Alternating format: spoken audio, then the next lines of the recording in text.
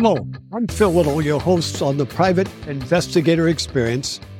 We're doing a podcast every week with my son, Wade Little, as my co-host. And I've been getting questions about events that are going on around the world and what might be affecting us and could affect us in our own communities. So I'm starting to do a little weekend wrap-up, just touching on one or two of the highlights. And every week we'll try to keep you up to date on what is going on. First, I want you to know a little about me. I come from a biblical background. That's my biblical worldview. This is not a religious or political show. And I'm what one would call a conservative. And I'm a very proud American, former military and law enforcement. And I believe in the freedom of America. And we are the most blessed country in the world. I believe that the leaders of both parties have added to the development of a wide chasm in American politics. I long for the time when I could talk to my Democratic friends and we could share views and learn from each other. And I found that in our core values, we were really on the same page, even though we might have a different idea of how to arrive at some of those goals. But we could talk about it. We could learn from each other. You know, those times are gone, unfortunately, with the Democratic Party being hijacked by a small group of radicals. As I speak to groups today, I'm asked by people, how should I vote? How do I know who to vote for? And my response is, no, you should not vote for a candidate just because they're part of your party. But you want to find out what they believe. What is their position on the Constitution? Do they believe it's still valid as written today?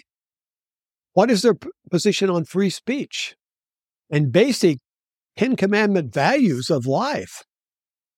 For if we lose our free speech, then our freedom of religion, gun ownership, and the freedom to make our own decisions in life will also be gone. Now, over the years, I did vote for a candidate from the other party when they had these values over the candidate from my party. So now that you know a little bit about me, let's look at this week. I learned some things this week. Yes, I'm not too old to learn. How about you?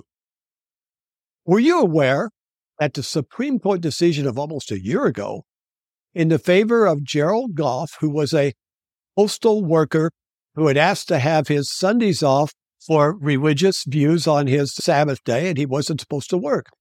Well, they refused him based on what was called the Lemon Law test at that time, which meant that all they needed was a minor situation to say, no, we can't afford to have you off. Well, the Supreme Court overturned that and found in this postal worker's favor, and they made it where that the employer had to accommodate, based on the Constitution and our freedoms, that they would accommodate their religious position. Now, this decision represents all companies in the United States with over 15 employees. Why is this good? How does this decision affect you and me, maybe, and in our security situation? Well, one, Constitution is being followed by the Supreme Court. And the Supreme Court is our one barrier between an overreaching secular government. And this is a sign that the Supreme Court is going to stand up against our freedoms being taken away and giving criminals more freedoms than we as citizens have, which adds to the crime situation in our communities. Sometimes the press has not reported on the Supreme Court decisions. And they've not reported on this.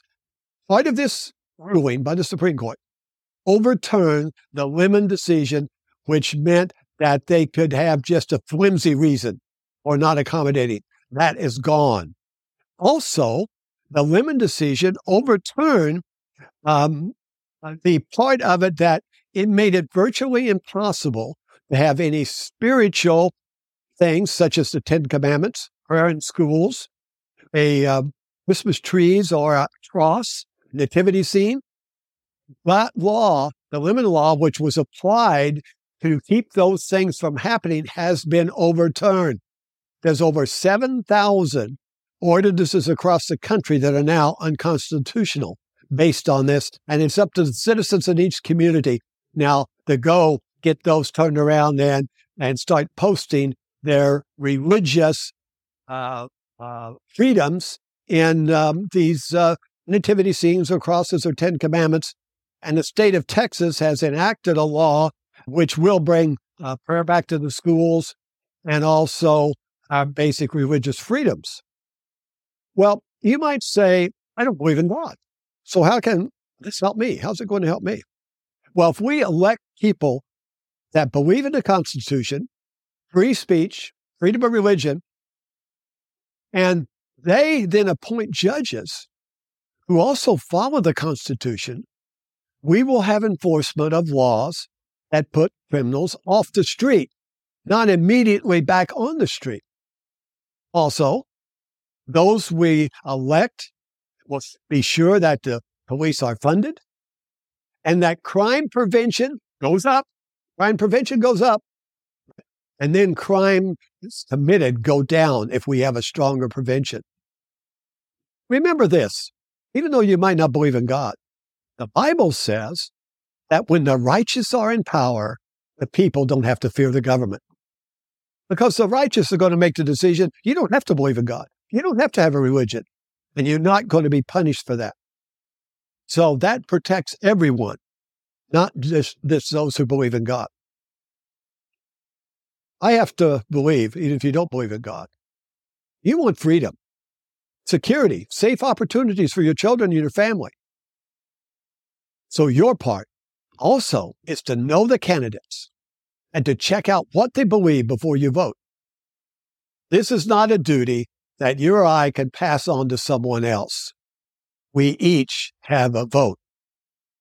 Now, in the old communist country days and the dictator countries I've heard out around the world, they have made the statement, and I don't think really in jest, because they said, oh, it's not the people that vote to make the difference. It's those who count the votes that make a difference.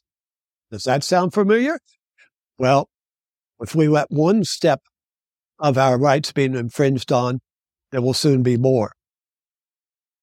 My week's takeaway then is if we elect people who will protect constitutional rights, appoint the right judges, and support the police and crime prevention, we will be safer. This is just the tip of the iceberg of the things we need to be aware of. And I wish I had more time today to cover a lot more, but next week I'll bring another situation to you that you can become aware of. So until next time, be safe, may God bless you, and may God bless America.